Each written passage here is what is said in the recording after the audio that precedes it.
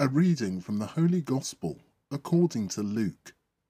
Jesus comes not to call the virtuous, but sinners to repentance. Jesus noticed a tax collector, Levi by name, sitting by the customs house, and said to him, "Follow me." And leaving everything, he got up and followed him. In his honour, Levi held a great reception in his house, and with them at the table was a large gathering of tax collectors and others.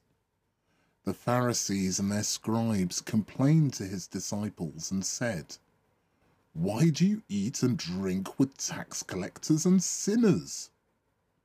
Jesus said to them in reply, "It is not those who are well who need the doctor, but the sick.